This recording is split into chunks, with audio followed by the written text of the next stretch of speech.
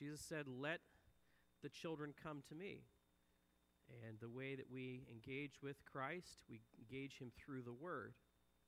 And the Word is a central part of a Protestant worship service. It might be helpful to understand maybe why I do what I do.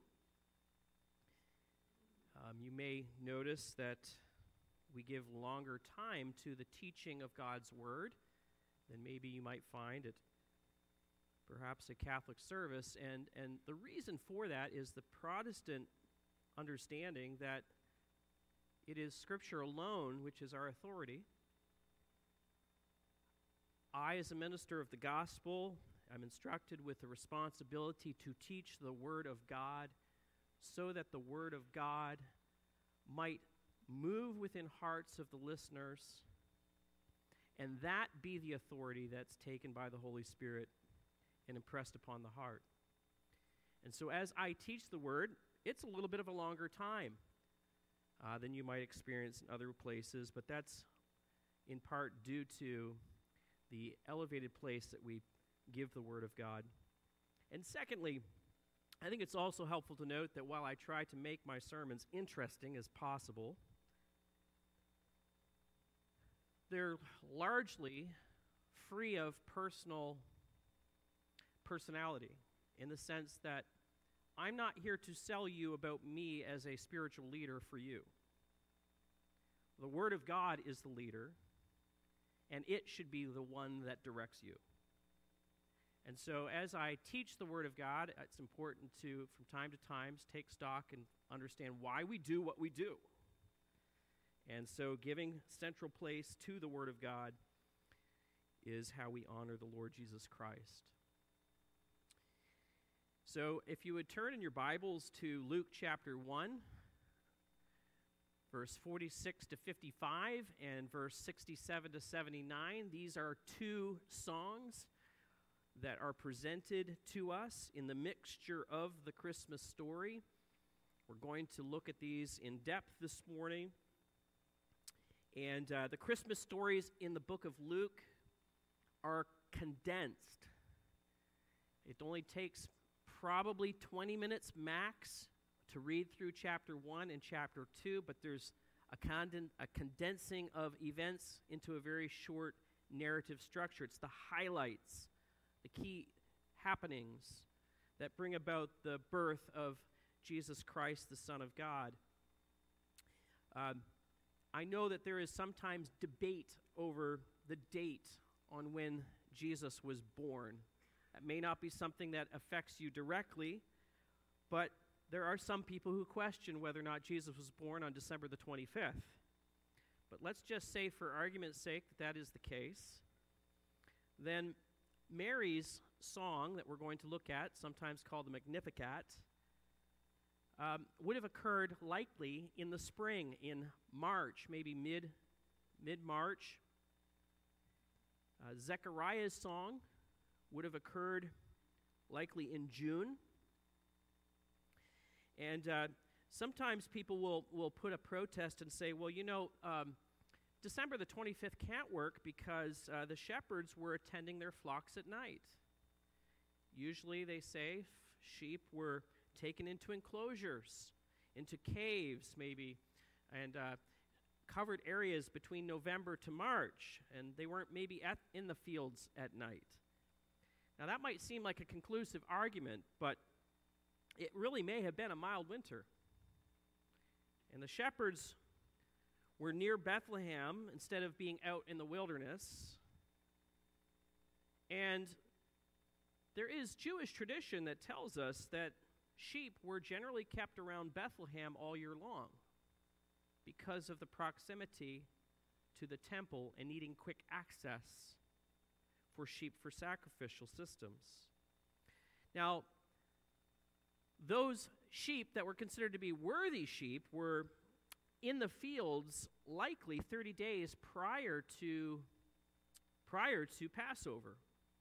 And if you do the quick work back through the timeline, 30 days prior to the Passover would bring us back to about mid-February.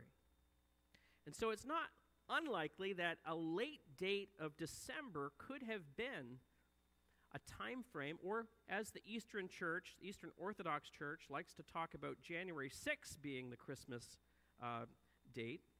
Either of those are probably pretty good options. Nevertheless, good storytelling requires that we kind of condense things down, as I said, to get the highlights. And that's what we have here. Just after Gabriel explained to Mary how that she would conceive without being married, she picked up all of her necessary things and headed down south towards Judean hillside to see her cousin Elizabeth. When she arrives, Elizabeth cries out. She says, "Blessed are you among women, and blessed is the fruit of your womb. Blessed is she who believed that there would be a fulfillment that was spoken to her from the Lord."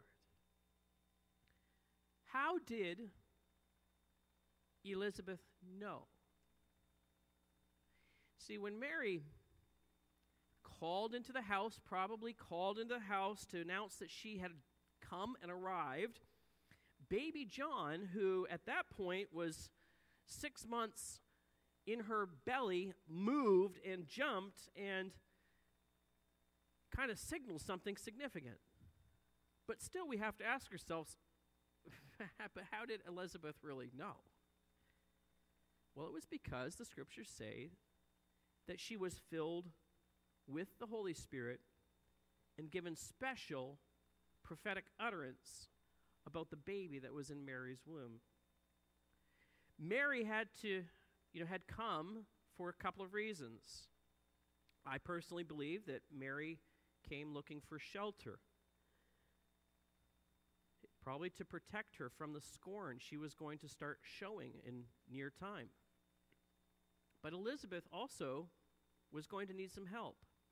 Maybe because of her advanced age around the house, she would need an extra hand to help, so not to put undue stress upon her because she's older, and this is a pregnancy that might be considered to be high risk. Elizabeth is going to maybe even have a time of bed rest as the day gets closer. And so when Mary arrives in Judea, she hears that she is blessed among women, and the baby in her womb is blessed. And she spontaneously praises God, her Savior. And here we find ourselves mid-March. We have the song that's called the Magnificat. And let's read the words of the song that Mary sang. Verse 46. "My soul magnifies the Lord, and my spirit rejoices in God my Savior. For he has looked upon the humble estate of his servant. For behold, from now on all generations will call me blessed. For he who is mighty has done great things for me, and holy is his name. And his mercy is for those who fear him from generation to generation. He has shown strength with his arm. He has scattered the proud in the thoughts of their hearts. He has brought down the mighty from their thrones and exalted those of humble estate. He has filled the hungry with good things, and the rich he has sent away empty.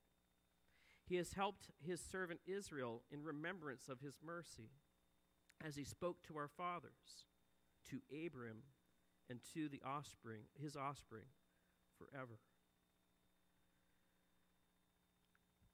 Her soul magnifies.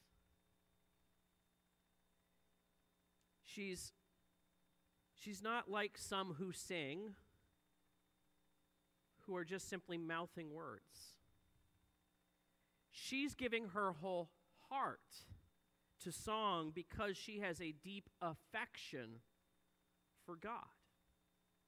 In speaking with joy from the heart, she is describing God as her Savior. And this is an important point.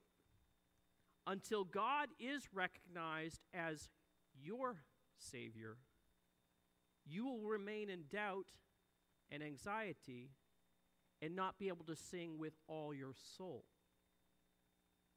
When Abby and I were students at Bob Jones University, we sang in a choral ensemble. The campus at that time had 6 choirs of students that rotated for special events.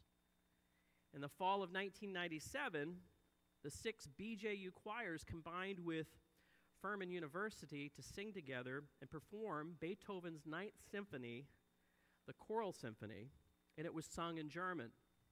It was sung at the Performing Arts in downtown Greenville. And the only thing that I can remember today singing was Freude, Freude, and alle Menschen, alle Menschen. Those were the only things that I can kind of recall today. It was actually a challenge for me to sing the lyrics because German is not my mother tongue. Some would even question whether or not English was my mother tongue. But Mary's soul could not magnify God if the language of heaven were not her mother tongue. What is that mother tongue? She expresses the words of heaven. He has looked upon the humble estate of his servant. He who is mighty has done great things for me. You see, the language of heaven is grace to the foolish. It is grace to the weak. It is grace to the low and to those who are less than the low, who are really, in the end, nothing compared to God. And the greatest praise in heaven will not come from the greatest donor. It will come from the faithful widow's mite. Mary, like the widow, had given to God all of her heart. You see, this is God's pattern. His mercy is for those who fear him from generation to generation. If our hearts are filled with pride, we don't even think about God, let alone fear him. And that's God's pattern. It's so much more important that we put all of our time in this existence, not to necessarily getting and gaining of more wealth as it is of knowing God, like lowly Mary. Wealth is temporary, but God is forever. There is praise that she expresses to God's grace to her as an individual, but there is also praise that she expresses for God's grace to all mankind. She recognizes that she is a little drop in an ocean of what God is doing in the world. And Mary in verse 51 to 53 talks about more broadly about his graciousness to mankind in general. He has sown strength with his arm. He has scattered the proud in the thoughts of their hearts. He has brought down the mighty from their thrones and exalted those of humble estate. He has filled the hungry with good things, and the rich he has sent away empty. And she's talking more broadly about how God's pattern works itself out in the world. God is the one who exercises authority over the affairs of mankind, which on the one hand can be very perplexing, and on the other hand it can be very encouraging. On the perplexing side, we can see periods and seasons where the wicked seem to be having their own way. They get away with anything and everything. But will they have their way forever? It's really just an illusion. And we ought not get ourselves warped in anxiety thinking that that will be the way it always is. Mary ascribes the rise and fall of the powerful not to the whims of fate, but to the providence of God. It is God's way in the world. Unbelievers in the Middle Ages used to talk about God's way in the world. This is unbelievers speaking. They would talk about the wheel of fortune. This is before Pat Sajak and Vanna White. But in the Middle Ages, there was a concept called rota fortunae. There was a symbol of a circular wheel that was being turned by a woman, and around the wheel, you didn't know quite what you were going to get. And it's kind of an awkward picture for us as moderns, but on this great wheel, there were, kings, and then there were plagues, and there was pleasures and disasters, and you didn't know what was going to come around the bend. And so it became a metaphor of life and the spin of the goddess Fortuna. This is not how Mary is talking about God. She's talking about God as the gracious governor of the world, who governs the world, and every revolution of his wheel, every rotation of his mighty hand, God is the one moving. The wickedness of men is actually just the cause for their own immediate destruction. God is the one who permits the nations to rage, but he then scatters, she says, scatters the proud in the thoughts of their heart. You see, during the unveiling of time, God is doing a work, even as the wicked rage. God is also in the background redeeming people of lowly estate. He is bringing the awareness of himself to simple people. God is in the pattern of bringing grace to the nations gradually over time. God is at work. Satan is just a puppet. It's all in the master's wise hands. She also praises God for his grace, not just to herself, not to the world, not just even to the world in general, but she kind of takes a mediating step back from the broad view of the world and begins to praise God for his grace to Israel. Verse 54 and 55. He has helped his servant Israel in remembrance of his mercy, as he spoke to our fathers, to Abraham, and to his offspring forever. Mary knows her Bible. She knows her Bible well. And she remembers the promises that were made to her forefathers. An irrevocable covenant was made to the offspring of Abraham to inherit a land, the land that Abraham sojourned in. And the last line of Mary's song is the key feature of this covenant that was made with Abraham. We don't have quotation marks in our modern English translations, but this would be a place where it would be a quotation mark from the Abrahamic covenant. And she reflects and said this was handed down from Abraham to Isaac to Jacob. This was something that God is remembering, and his mercy is being made known. God is and has ever been gracious to Israel. She has not deserved it through the years, but that's the nature of God's grace. And because God is gracious to Israel, I think it's important for us to remember that because he is keeping covenant with Israel, he is going to keep covenant with us.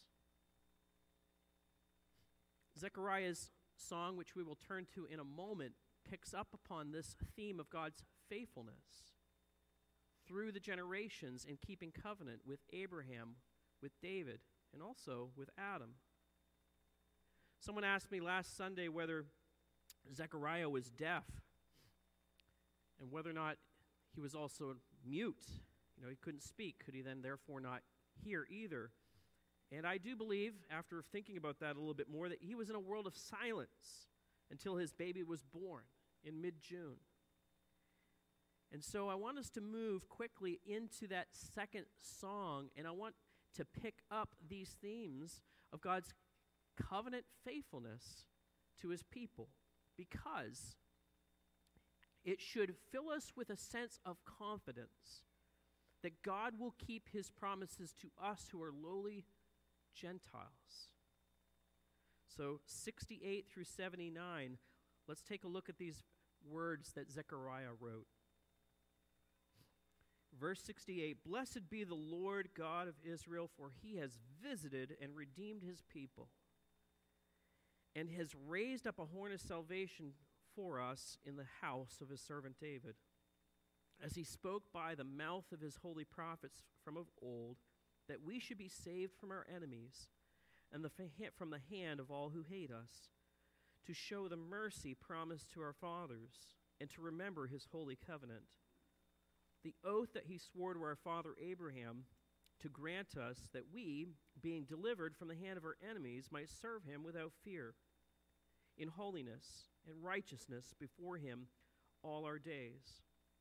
And you, child, will be called the prophet of the Most High, for you will go before the Lord to prepare his ways, to give knowledge of salvation to his people in the forgiveness of their sins, because of the tender mercy of our God, whereby the sunrise shall visit us from on high, to give light to those who sit in darkness, and in the shadow of death to guide our feet into the way of peace." Zechariah recognized that God was keeping covenant. Notice that he says, with our fathers. With our fathers. We read that, "Blessed be the Lord God of Israel, for he has redeemed us and raised a horn of salvation for us in the house of David." And in verse 72, to show mercy promised to our fathers. This is how Mary left off her song. Now, Ezekiel is picking up on this same theme. Not Ezekiel, Zechariah. If you can't tell, my head is pretty thick right now.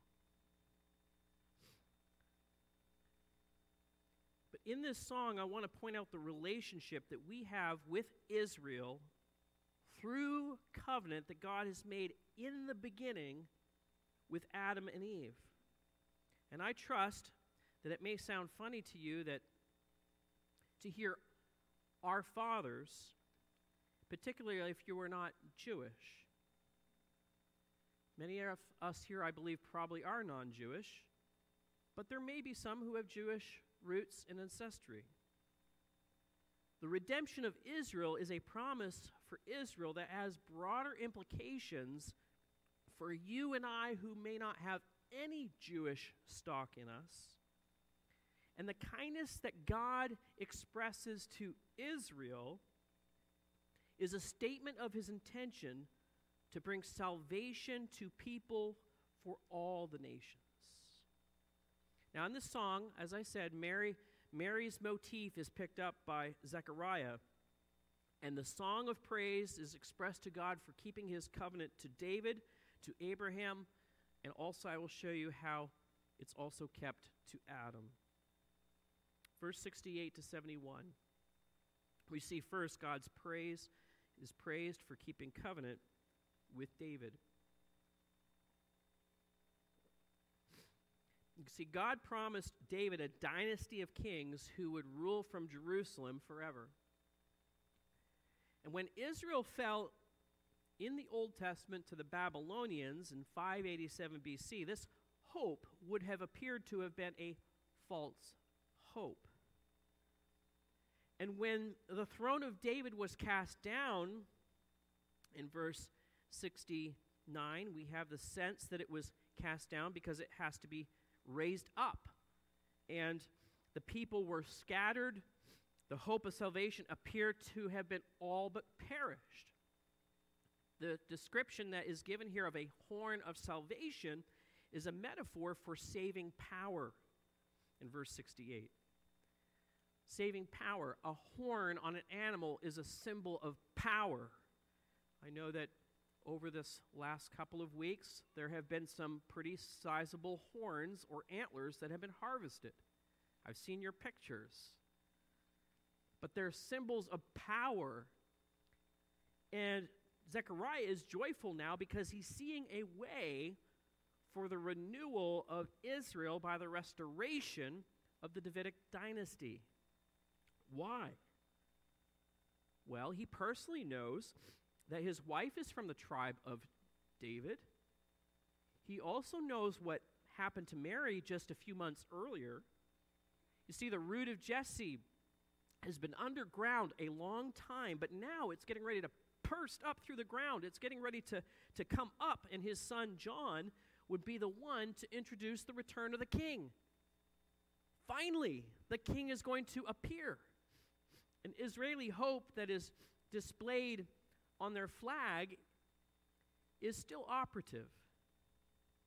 When we think of the Star of David on the flag, they are still looking forward to the coming of their Messiah. Obviously, they're blinded at the moment. They don't realize that their Messiah has come and will be coming again. Of all people, perhaps, there have been no people as hated as much as the Jews. Verse 71, we should, I think, given current events, recognize what Zechariah says. He says, we are going to be saved from our enemies and from the hand of all who hate us. All who hate us. Hatred of Israel is satanic in its origin. Satan has been like a raging dragon seeking to destroy Israel for centuries. And the day is coming when that dragon will be chained and bound for 1,000 years. And all Israel will recognize that the Son of David is their Messiah. And the Gentiles will rejoice with Israel. We will not be offended that they are getting the opportunity to see the glory of their Messiah sitting in their city and all nations coming and bowing to him. All nations will come and reverence the one. It's remarkable to me how that he begins with David, but then takes a step backward from David and then begins to say, well, this was the covenant that was expressed to Abraham as well. God has had an outstanding obligation to give Israel all of its inheritance in the land of Canaan. We look at Israel today and we see the land. We recognize they don't have all of the land that they have been promised. They've been promised all the way to the Euphrates. They've been promised up through the Nile. They don't have all of that territory. They've never had all of that territory. That's still outstanding. And the oath that he says in verse 74, he says, and the oath that we, being delivered from the hand of our enemies, might serve him without fear. This is a reference by Zechariah to having a national identity, a place upon the earth. You see, since the birth of Christianity, you would think that Satan would give up his systematic effort to wipe Israel off the face of the earth. Are you aware that Islam rewrote the story of God's graciousness to Abraham to provide a sacrifice for Isaac up on Mount Moriah? They rewrote that story, and they, instead of putting Isaac being bound and laid upon the altar, it was Ishmael. A lamb was provided for Isaac, not for Ishmael. And that's a satanic twisting. And behind anti-Semitism, there are the fangs of the diabolical serpent. And he is crafty. He can turn multitudes into bloodthirsty hounds in the name of social justice, cleanliness concerns, and racial purity. From the river to the sea is a call for the removal of the Jewish people from their land. Since the birth of Christianity, I want to say this again. You would think that Satan would give up his systematic attempt to wipe Israel off the earth. It may very well be that Satan knows that God's people will see their Messiah coming in the clouds. But that's referring to the second coming. We're looking now at the first. But all of these things parallel to the second. There is praise, and lastly, I want to point out here, praise to God for keeping covenant with Adam. And this is where the applicability of what God has been doing and showing his faithfulness to Israel comes to us. Because we're not Jewish by birth. Adam, in these verses 76 to 79, is not directly named. However, the purposes for which Jesus Christ came the first time make it abundantly clear that he is coming to satisfy the promises that were made to Adam and Eve at the very beginning. If you remember, Adam and Eve lost sweet fellowship with God. They walked in the cool of the evening. Can you imagine? Like, what would that have been like to, walk in the cool of the evening with God? What do you think you would talk about? I mean, have you ever heard the chatter of children who come home from school and they want to tell you about everything that they just experienced while they were gone for you from 8 hours? Or maybe they've been off at college, they come and they tell you everything that they did? Maybe it's them telling you about the first baseball game. What was it like to be catcher, to be fielder? What was it like to hit that ball off the tee? They're filled with excitement. Father, I opened a pomegranate today, and I found it had hundreds and hundreds of these little red juicy berries. They're the sweetest things I've ever tasted. Thank you for creating that for me, Father. Think about all the discoveries that have been made through the centuries, and people have not been able to have the frame of mind to tell their Heavenly Father that they have discovered these things. See, our sin separates us from our Holy Father. But God nevertheless kept covenant with Abraham, or with Adam, and promised an offspring who would come to crush the head of the serpent. And the serpent was the one who introduced Adam and Eve to sin, and that sin separated them from the Father. The serpent said, or God said to the serpent in Genesis 3:15, I will put enmity between you and the woman, and between your offspring and her offspring. He shall bruise your head, and you shall bruise his heel. Which is worse, to have a bruise to the head or a bruise to the heel? If I had my pick, I would definitely take the heel over the head. What is being talked about in that verse is that the future offspring that would come out of the seed of Adam and Eve would bruise Satan's head. And this is an obvious, maybe not so much obvious to us, but it is biblically an obvious reference to the crucifixion of Christ, in which Satan bruised him by the heel. Oh, it looked like it was all over, didn't it? But the resurrection showed that it was really only the heel that had been bruised. And in the resurrection, Satan and distance from God was eliminated.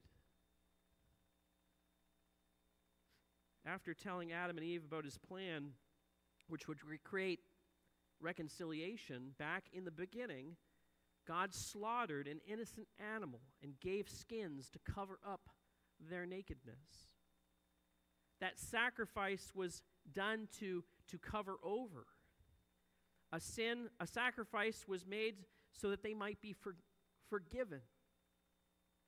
You see, in this last closing lines, Zacharias is recognizing that the child that will come from him and Elizabeth will be the one who will announce the forerunner of the one who's coming from the Most High, who is going to be called the Most High. He's referring to Jesus, the Son of God. John would come to prepare what? The world to receive the Lamb of God who takes away the sins of the world. We Gentiles who sit in darkness, as Zacharias describes, to give light to those who sit in darkness, and in the shadow of death to guide our feet into the way of peace. This is the answer for which every nation has been longing for since the days of Adam and Eve. The light has dawned, and it dawned in Galilee, but then it peaked in an empty tomb. We have a vested interest in how God keeps his covenant with Israel, because the certainty of our own redemption is immediately tied to their future as God keeps his covenant. God promised to bring a son of David. He promised to fill out their land claims. All of these things are on the horizon. And if God does not keep covenant with Abraham, Isaac, and Jacob, what makes us think that he's going to keep covenant with us? This is our hope as much as it is the Jewish hope. And so we are looking forward to the coming of Jesus Christ to rule and to reign upon the earth and answer the expectations of the Jewish people that they have had for over a millennium. And I want us to take home this truth this morning, that because God does keep his promises, we can know true comfort and we can have true joy. In the first coming of Christ, he answered the need that we all have. We have the need for a forgiveness of our own personal sin. That was atoned for. The sacrifice was made once for all. And now we receive it by faith. Our faith is not a work. We're looking with eyes towards the finished work of Christ. And this is our eternal hope. We can have every confidence that we will be raised from the dead because Jesus was raised. Israel is also going to be raised as well. Let's pray.